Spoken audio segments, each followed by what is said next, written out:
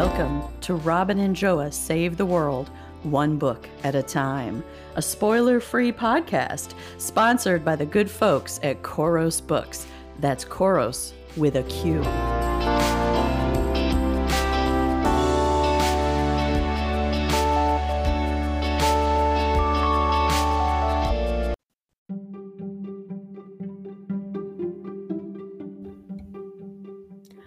Encore episode.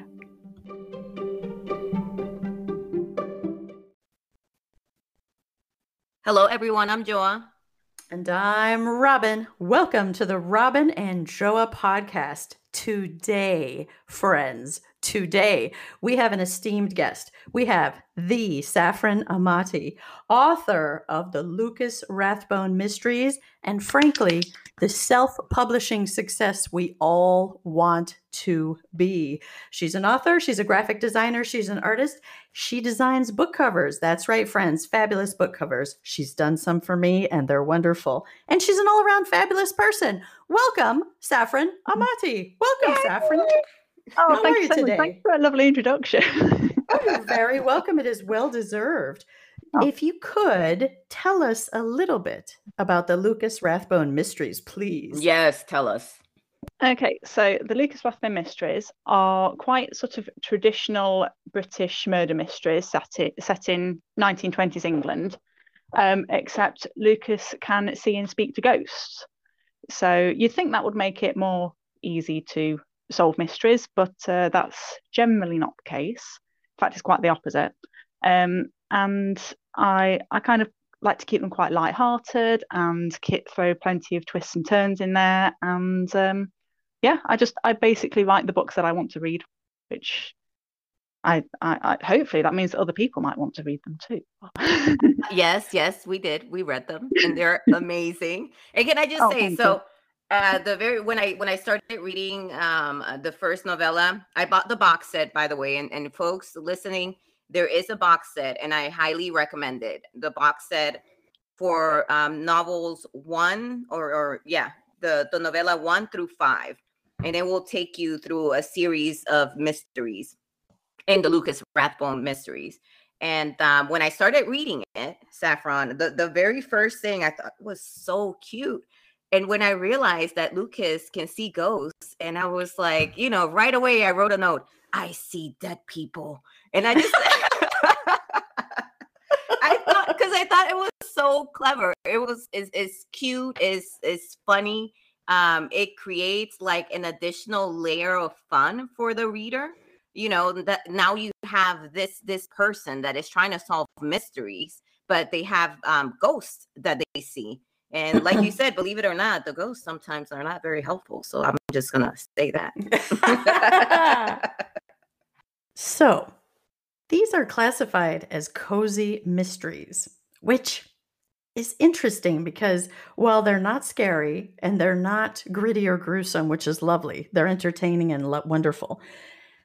Sometimes I think of cozy mysteries as being kind of like sweet, and maybe that's because there's that whole tradition now of like the baking cozy mystery and the restaurant cozy mystery and the tea cozy mystery, et cetera, et cetera. These, friends, I would say they are classic mysteries in the vein of Agatha Christie, but Safran Amati has freshened them up with the twist of adding ghosts. And the ghosts they don't behave. They're not predictable. Yes. They don't follow the rules. And it's marvelous. Safran, you have to tell us, what was your inspiration? How did you think of this? It's magical. Well, actually, there's like a true crime thing called psychic detectives. And basically what they do is they get psychics. This is like a real thing. And they get psychics to go around murder locations of like unsolved mysteries and try and connect with the spirits of the murdered person.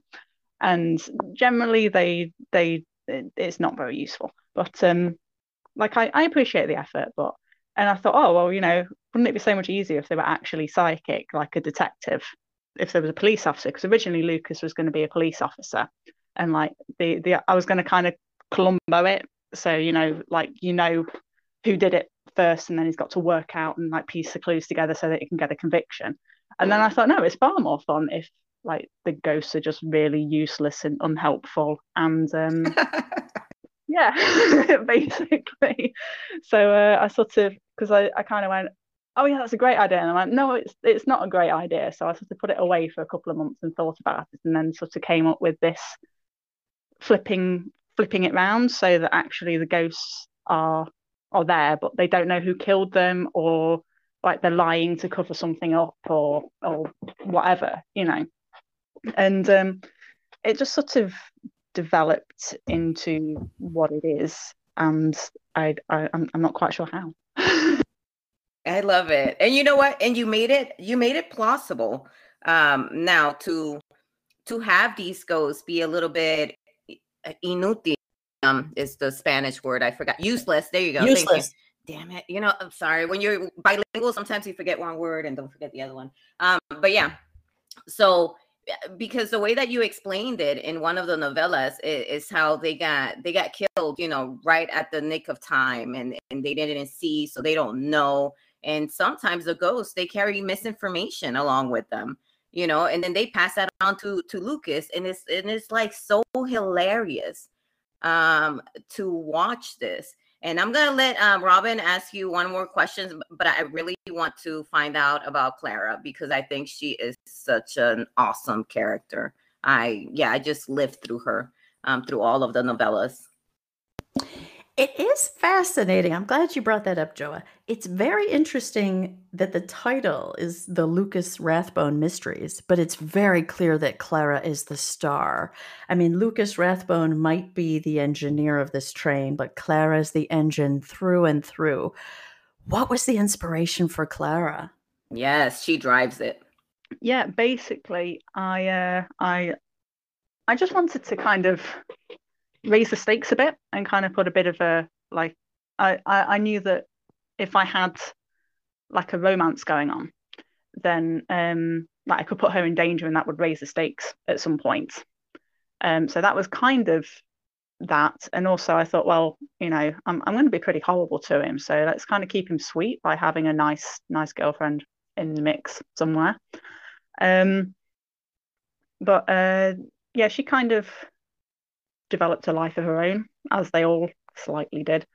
But yeah, she was just there as a, I don't know, just as a foil for him, I suppose, because of course she can't see ghosts, so he's got to explain everything to her, which also makes it interesting.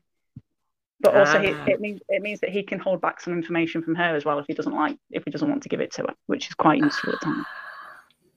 It's interesting because it seems like they interpret the world for each other sometimes. Clara sometimes seems to interpret the real world for him, and to encourage Lucas and to push Lucas into areas he's uncomfortable with, which is basically everywhere. Yeah, he's not very happy with life in general.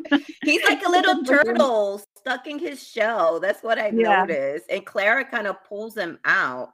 You know, so was that intentional for you to provide Lucas with this character that can do that? You know, like a contradiction of him? No, it just sort of happened. And yeah, I don't really know how that happened. I think I just sort of wanted that contrast, I suppose, between someone who was like, I really like, because a lot of the psychic characters that I've seen in books, they're really enthusiastic about helping the ghosts, which is great, obviously. But I was like, well, I kind of want someone that doesn't want to do it, you know, and kind of needs a bit of encouragement to do it. So I guess she's there for that as well. And Lucas needs all the encouragement, by the way. Oh yes. Yes,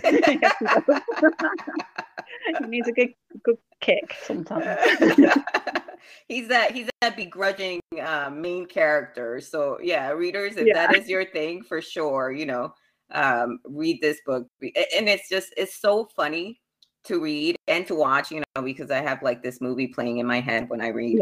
And I love it. I love it. And you know, when you said that, how it was not intentional to create Clara that way, sometimes I think as we because Robin and I have talked about this before, how we just write and rewrite, right, until like the story comes together for us. Yeah. And I think sometimes it's just that creative kind of genius or persona that creators have, right? That it's like you write something and unintentionally, you draw from that creative genius that you have, hence why you're an artist or writer and so forth, and it tells you what the story need, and instinctively you do it. And I think that may be what happened here, which is amazing for me, the reader, all the readers.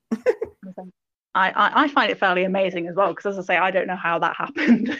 So, but yeah, she kind of ran away with it a bit. I don't really know how. But I sort of got about halfway through writing the second one, and I'm thinking, have I picked the wrong protagonist here? I'm like, no, it's the Lucas Rathbone Mysteries now. I've announced it as that, so it's fine. It's just going to be that. I think in some ways there's a strength to it. The fact that the title of the book is the Lucas Rathbone Mysteries, and the fact that he's allegedly our main character, but Clara shines so bright. And I think that's kind of a genius. And I think that adds to the story. So I think it's kind of brilliant. Oh, you should tell everyone, Saffron. Oh yes, I planned it that way. I definitely planned it that way. Yeah. It was like it'd just be fun to have a protagonist who's slightly in the shadows. Tell them that's how you draw in readers, of course. Yes, exactly. Like bait and switch. Bait and switch in the best way. These books, we should mention, they're all set in 1920s London.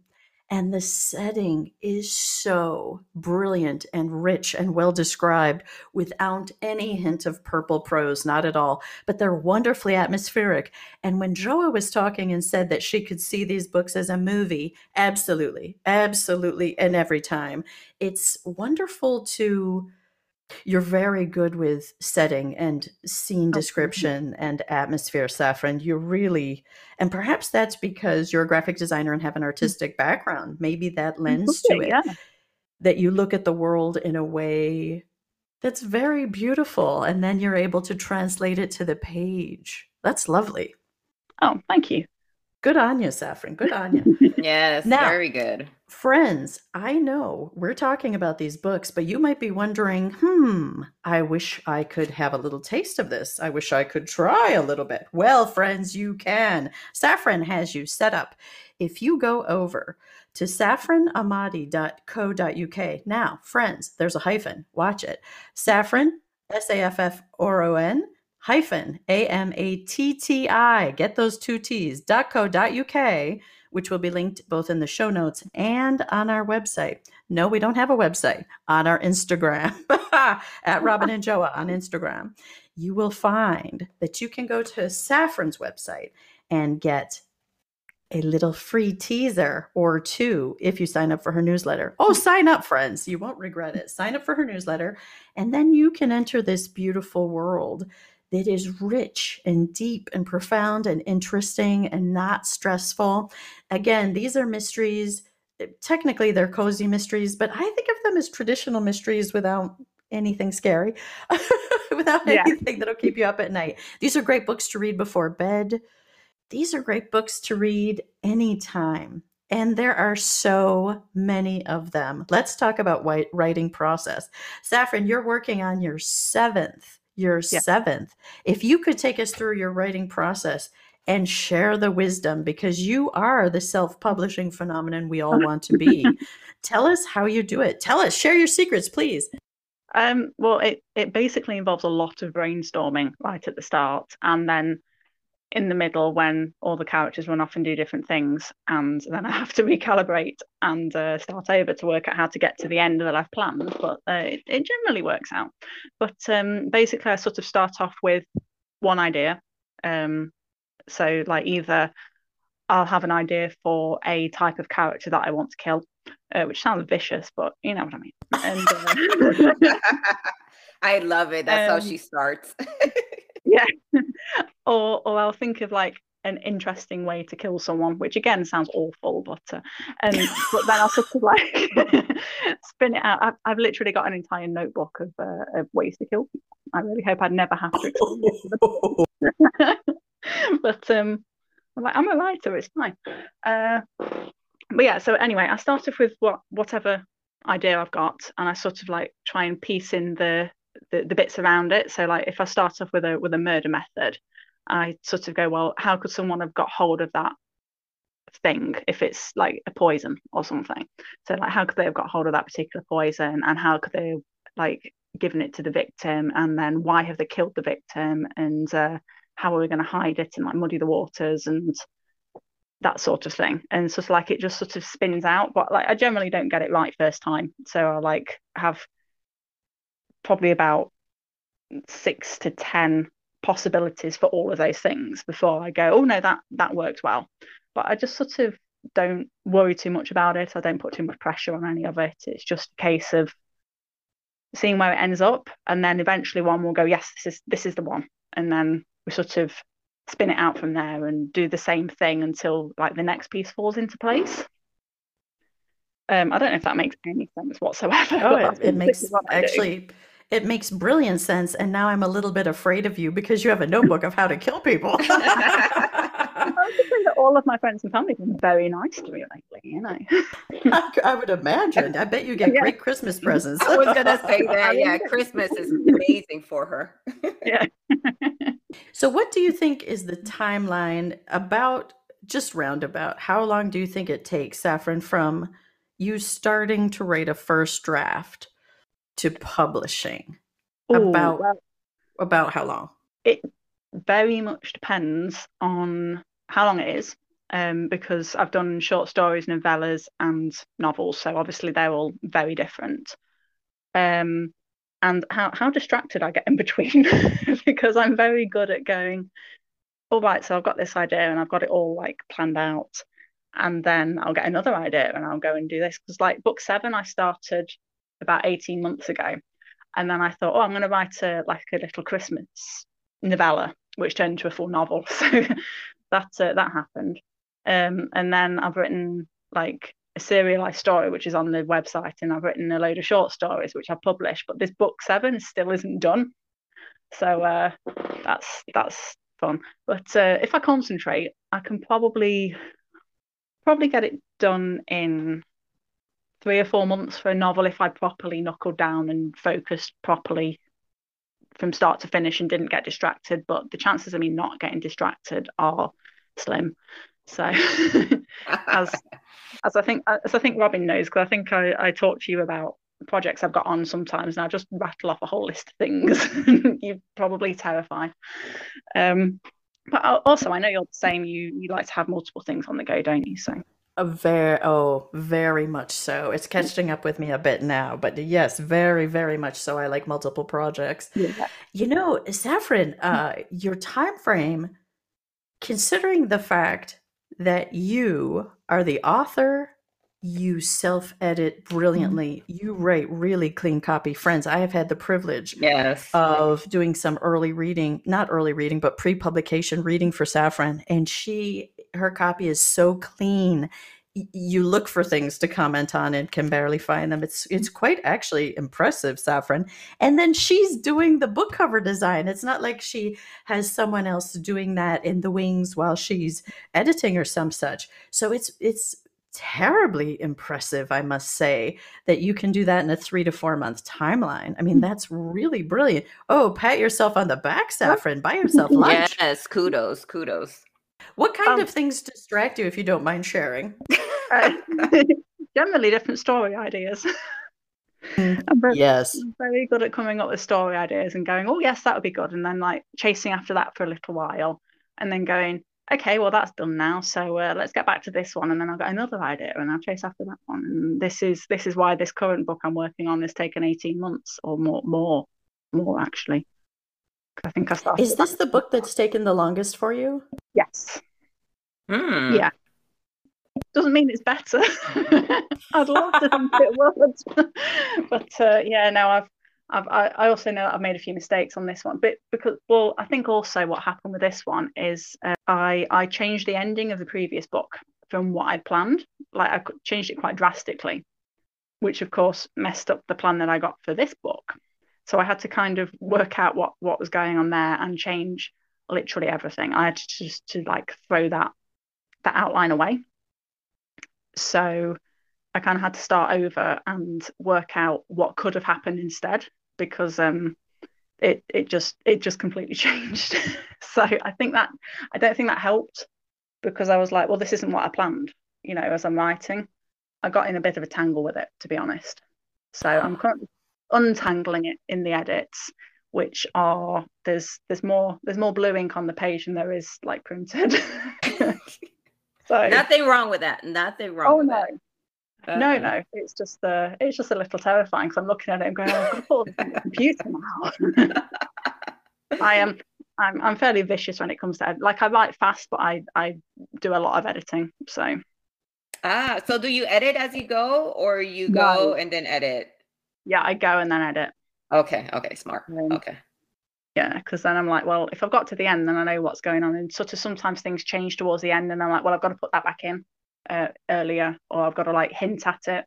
Yes. That kind of gets done in the edits. But I suppose, I mean, I'm not very good with the terminology. So it could be that that's basically a second draft. But instead of starting over and writing everything from scratch, I just go back through and I change everything, if that makes sense.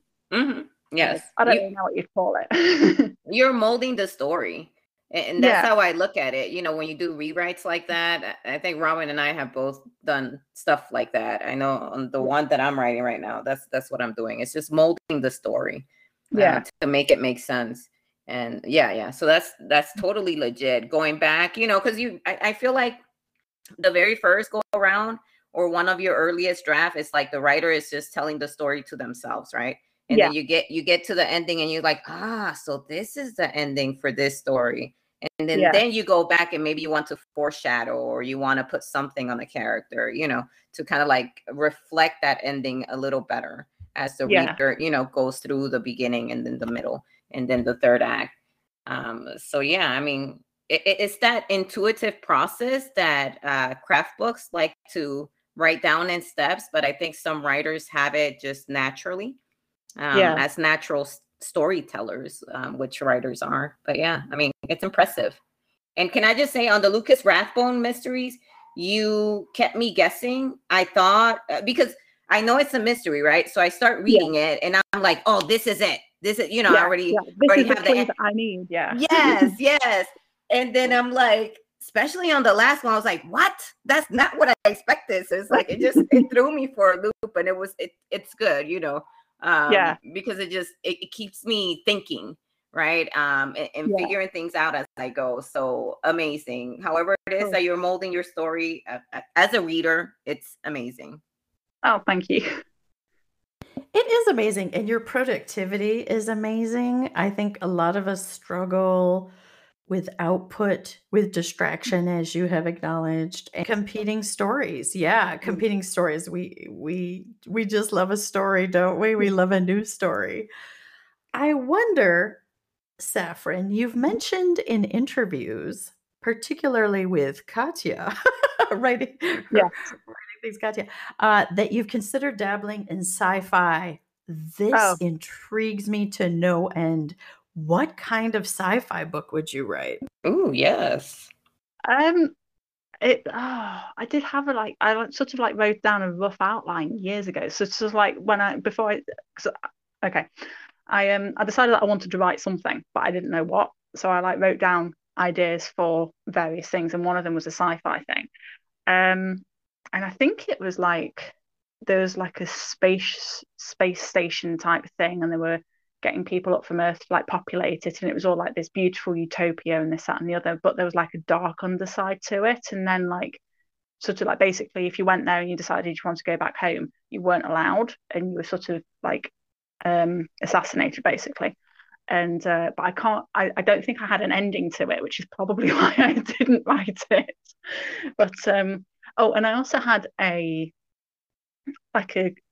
alt history sci-fi thing that was absolutely nuts, and it involved time travel and but the thing is, I don't read enough sci-fi to know all the tropes to hit them accurately. So I've got these ideas. What I really want is I want someone to write these things for me so that I can read them.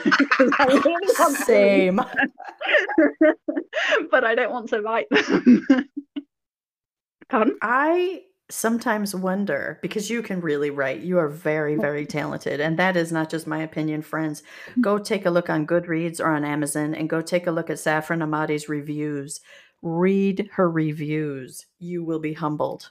They're brilliant. I You really am humbled. you have probably the most consistently awesome, wonderful reviews of anyone I know. Really. That's true. Yeah. You have great reviews. And again, friends, you can see those on Goodreads or on any Amazon and look up her books. Safran Amati, The Lucas Rathbone Mysteries. Now, back to the sci-fi, because I am really interested in this. With your ability, Safran, to write something atmospheric and to create, I want to read about your utopia. Like, I'm really fascinated about that. Even if it were just a short story or a novella, I'm hungry for that. I want to read that. Please write it. If I ever get around to it, I will. You will be the first to read it. I was gonna say I'm honored. That utopia has a twist. You heard it. It's a little dark in there in that utopia. So I think that's gonna make it a whole lot interesting. It may be that little twist, right? Where it's like you think it's all good, and unicorns and rainbows and sparkles, and then you go in and you're like, oh shoot, they get shot in the head if they try to go back to Earth. I love that. I think that's an interesting story. Oh, please take it and run with it so I can read it. Because as I say, I don't have enough like sci-fi knowledge to really do it justice. So I don't.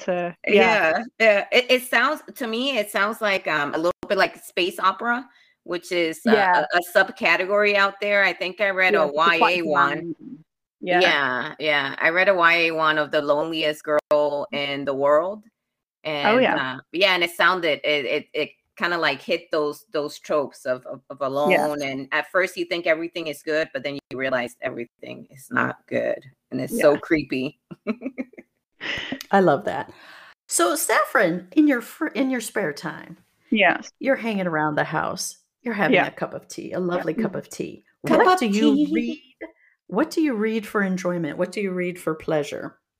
Well, lots of Agatha Christie's. Because you can't really go too far wrong with an Agatha Christie. I also like P.G. Wodehouse or Wodehouse. I never quite know how to say his name, but like Jeeves and Wooster. And I love Terry Pratchett.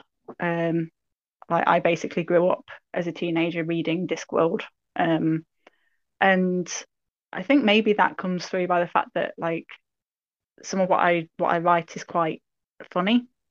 Maybe I think it's funny. It makes me laugh. I think it's funny too.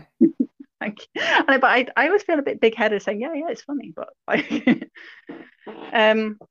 so I kind of like try and get a bit of humor in there as well as a bit of a. But maybe that's just because that's what I kind of am used to reading.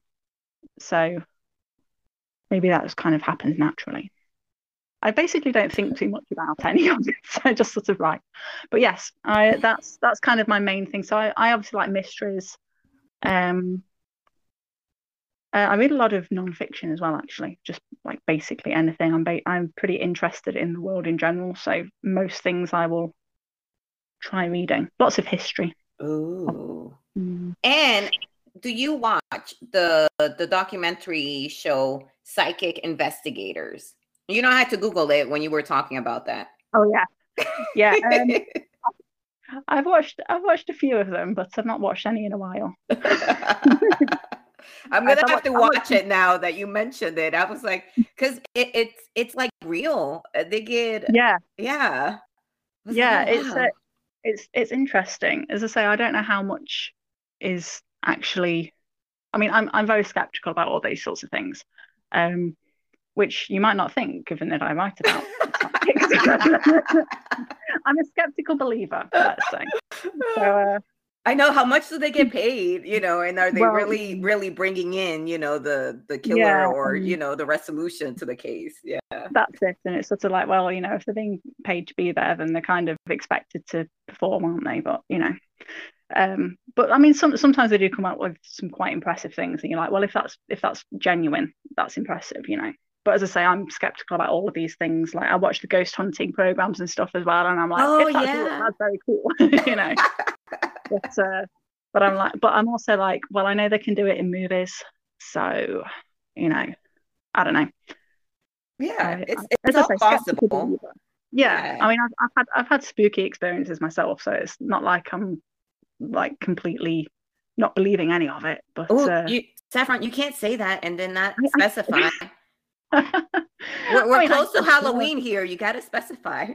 Oh, they're not like they're not scary things. It's just like I've sort of seen things and gone, oh, okay, that's not like I used to work in a shop where like the stock would sometimes throw itself horizontally across the room. Yeah, Shut up. yeah, that was Oh, really cool.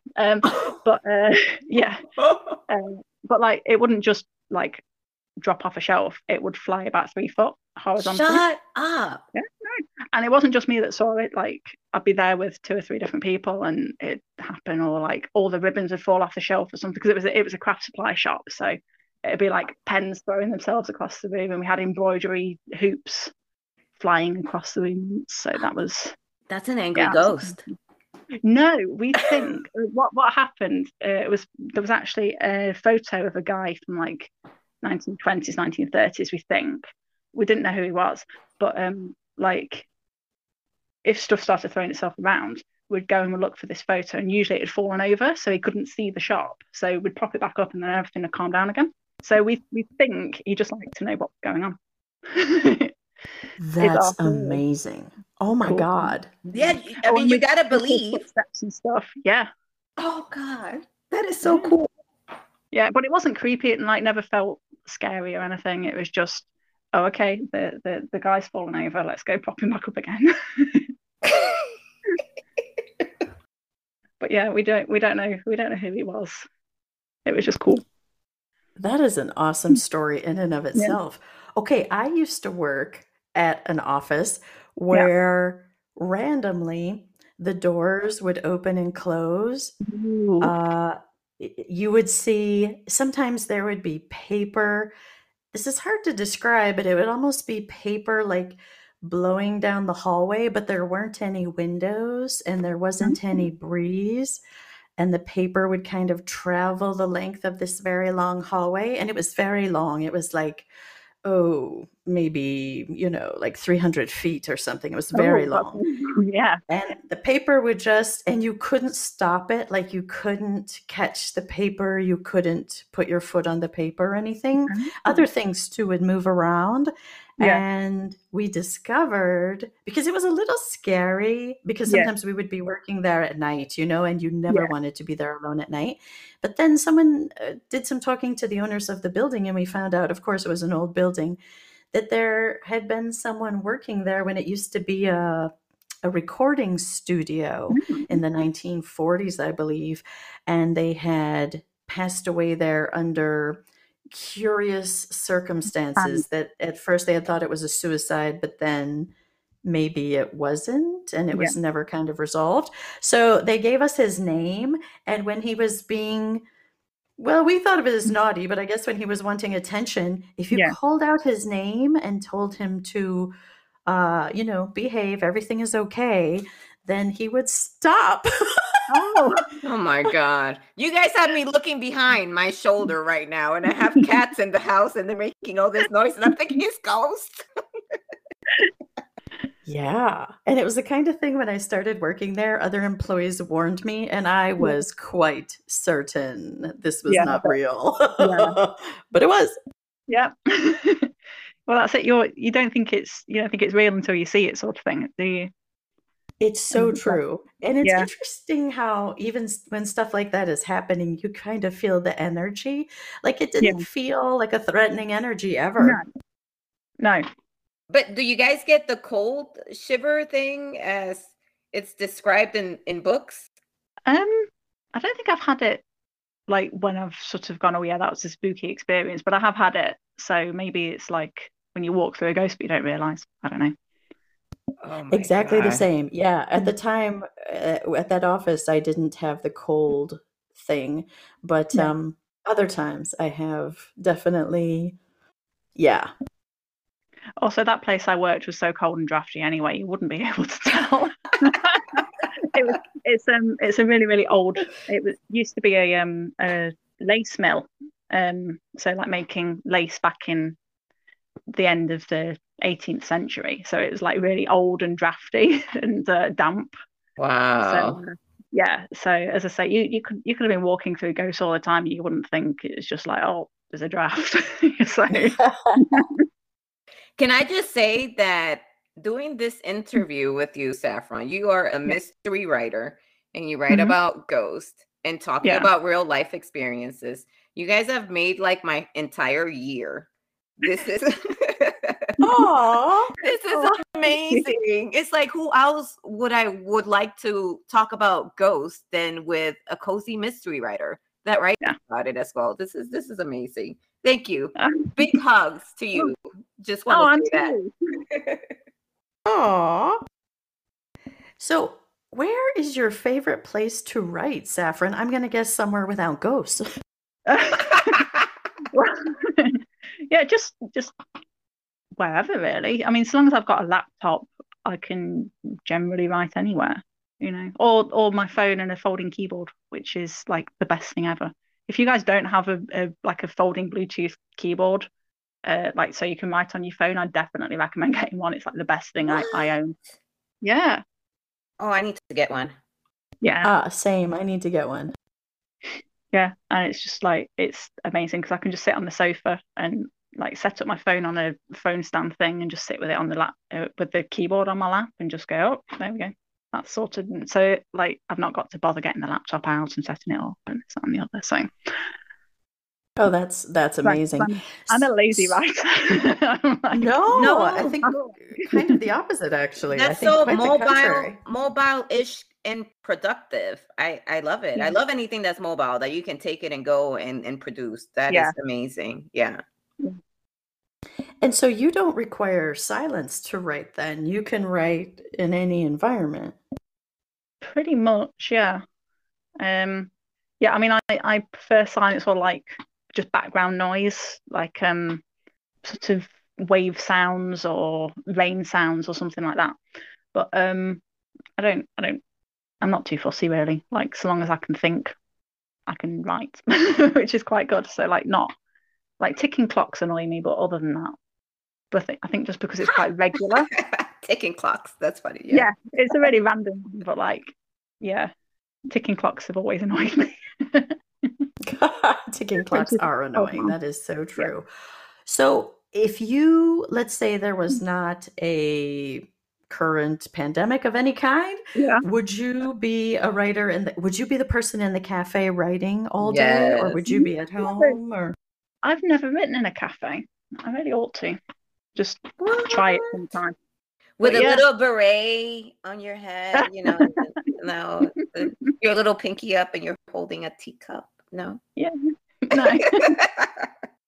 Well, she's in Britain, not in Paris, you know. Well, okay, wrong country, sorry. It's close. No, so far I've not written in a cafe, but maybe I ought to try it sometime because I've heard it's a good thing, like just being around people. But I'm people watch. Fond of my own. Yeah. So I quite like my own company anyway, so it doesn't bother me being on my own. Oh, so much the same. I so much the same. Yes. Yes. The thing sometimes about writing in a cafe that's interesting though is that sometimes you catch these little bits of someone else's conversation as they're walking by, or if they're sitting next to you, and it can be so wonderfully inspiring. So wonderfully inspiring, but it can also be so wonderfully distracting. We call it ear hustling over here. So we be ear hustling in the cafes over here. Yeah. Oh, ear hustling. All right then, ear hustling. I'm also very jealous, Saffron, that you were employed in a craft store, because as you know from reading a certain mystery of mine, I do love a craft store. I don't know what it's called anymore. So have you changed the name of your mystery? Oh God. Let's see. It was Purple Snow. Yeah. It had so many names. Now I tried to think of some new names. It's its Yeah. own poor, sad saga. Yeah. It will come out eventually with who knows what name. That it, yeah, yeah. I'm a good writer and not a good titler, I believe. I believe I'm one of those people who might be title deficient. I'm with you on What? You come up with our titles and they're really good. Thank you, Joa. But Titles I for think coming up with the episodes. title is like the hardest part. Yes, yes, the title. Yeah, sometimes I feel like you have to finish the story to Yeah. kind of like gauge what the title should be, because you want something that kind of tells the reader a little bit what the story is about, but creative as well, and hooky, where you can hook them. Yeah. Because sometimes that's all that they get, right? They make decisions within seconds based off of the cover and the title. I know I do. Sometimes I don't even read the blurb, to be Yeah. honest with you. But a cover and a title will get me every time. Yeah.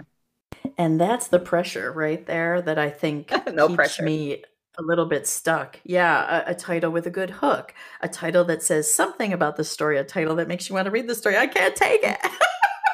Saffron, you changed your titles though. You changed several of your titles.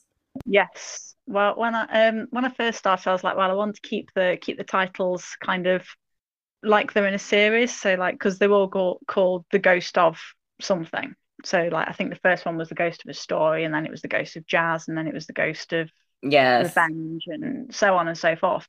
And then I was like, well, they don't really sound like, it's less about the ghosts and it's more about the murders. So let's kind of change that around. So I changed it to things that sound more like murder mysteries.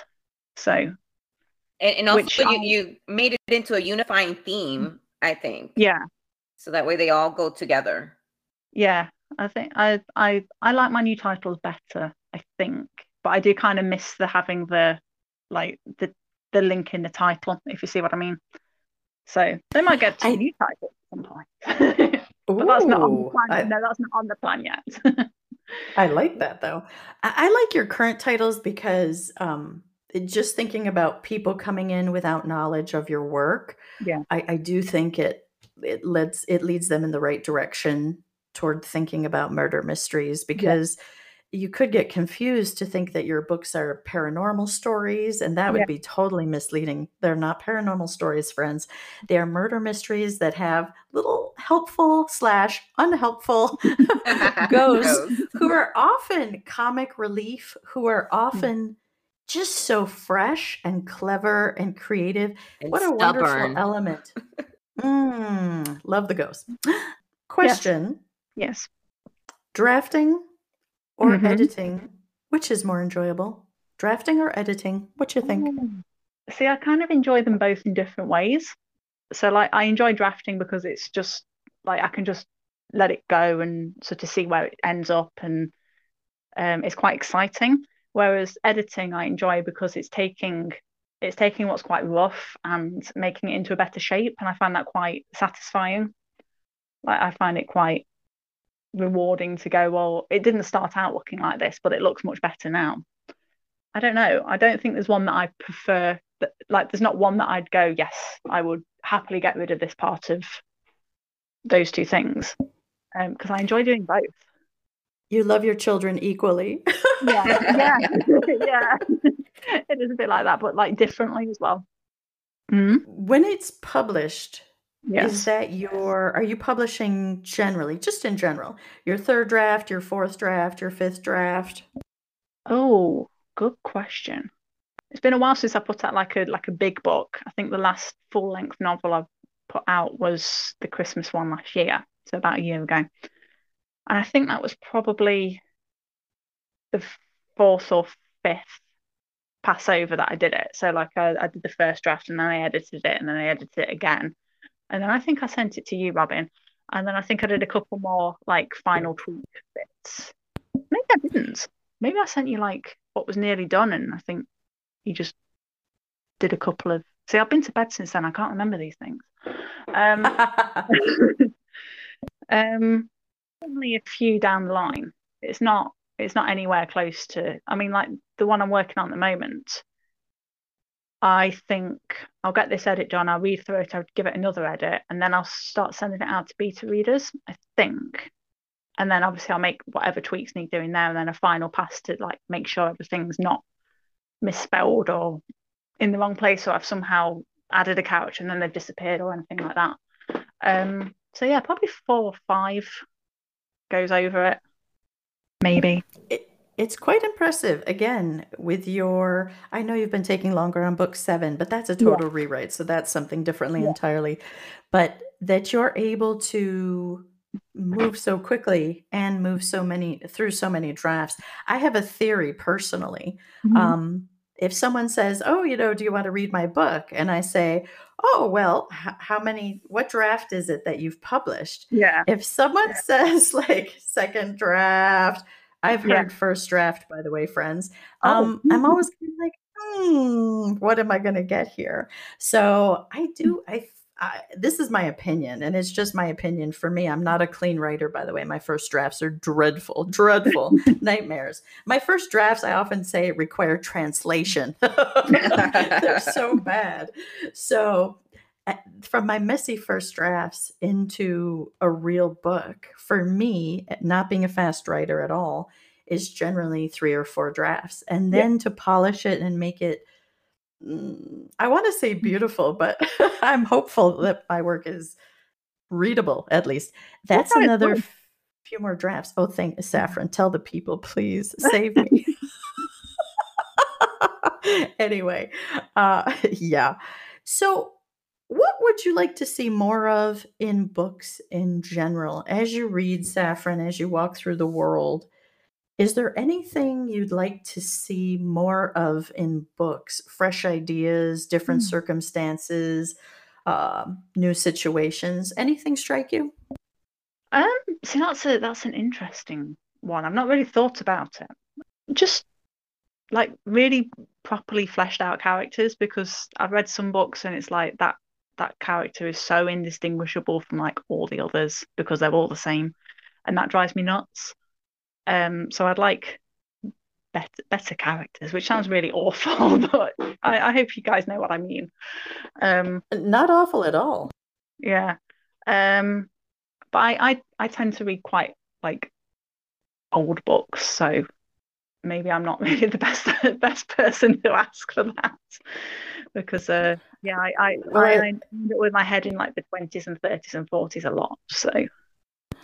But I think you've said something quite brilliant, which is better fleshed out characters. Something that I notice from time to time is in some novels, there's a lot of time, a lot of words dedicated toward the physical description of a character, a lot of words, and very little to creating a depth of character. And just like you said, someone is talking and we don't know who it is if there's not a tag, because they all seem the same. I actually think that's kind of something very brilliant and insightful that you've said. I think that is something that would improve almost every book, really. Yeah, good. I don't know what to say to that. You see, Saffron is very humble, but she's also very brilliant. Saffron is like the true genius, friends. And if you're not following her on Instagram at Saffron Amati, at saffron.amati on Instagram, what are you doing with your life, friends? What are you doing with your life? Remember that she is a graphic artist. So when you follow her and you check out her feed, it would be the opposite of my feed, chaotic, insane. Her feed, organized, lovely, beautiful, really beautiful. And it looks like on purpose. It looks like a thoughtful adult did it. You know why that is? It's because it's so much easier to just like copy and paste my old my old posts and redo them. So you are far too humble, Saffron. It looks so nice and coordinated, but basically it's all the same because I don't have to think about it then. Oh, it's gorgeous. It is. And I love, is it on Sundays when you ask people to mention one nice thing from their week? Is that your Sundays? Yeah. That is so nice. Yes. And so thoughtful. Well, I basically just started doing it at the start of all the lockdowns, and I was like, everything is dreadful. Let's try and remember what's nice about life, and like even if it's something small.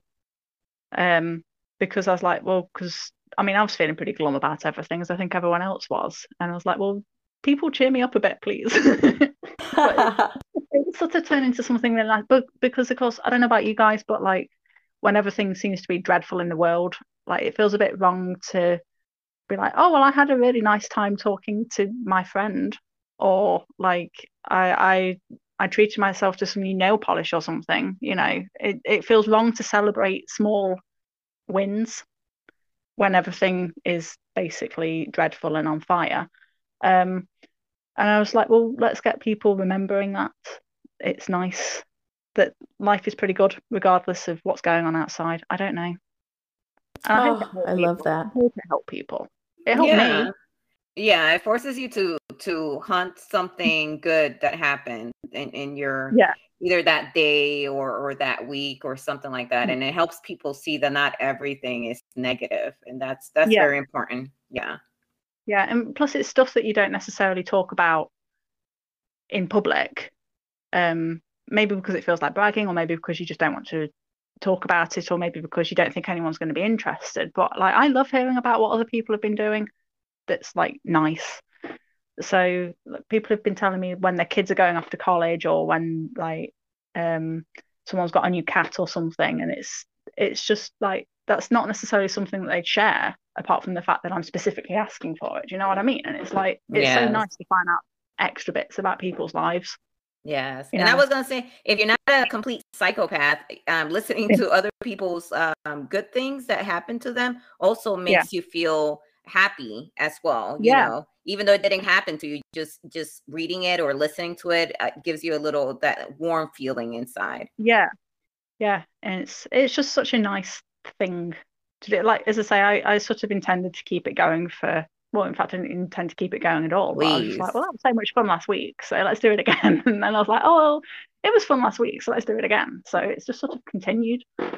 Yes. But yes. yeah, it's really nice. I'm glad I accidentally decided to do it, you know.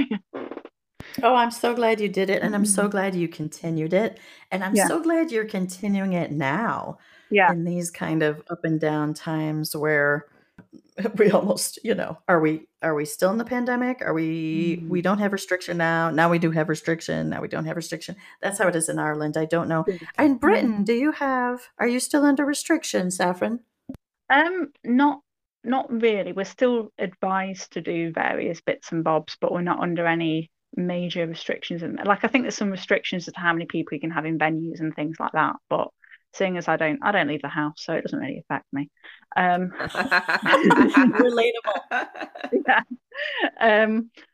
So yeah, I think we are about as back to normal as we're going to get for a little while. But also they keep going, well, we might need to bring restrictions back in again. So again, it's still a bit up in the air. So we will see. We will see what happens.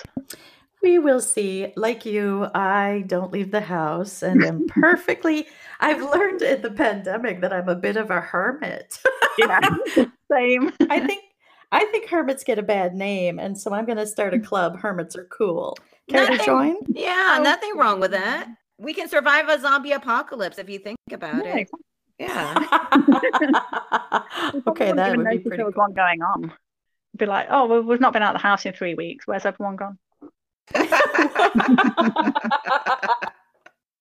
I know you come out of your house and you're like, why is it so quiet outside? What happened? Oh, it's lovely. This is great. Goodness.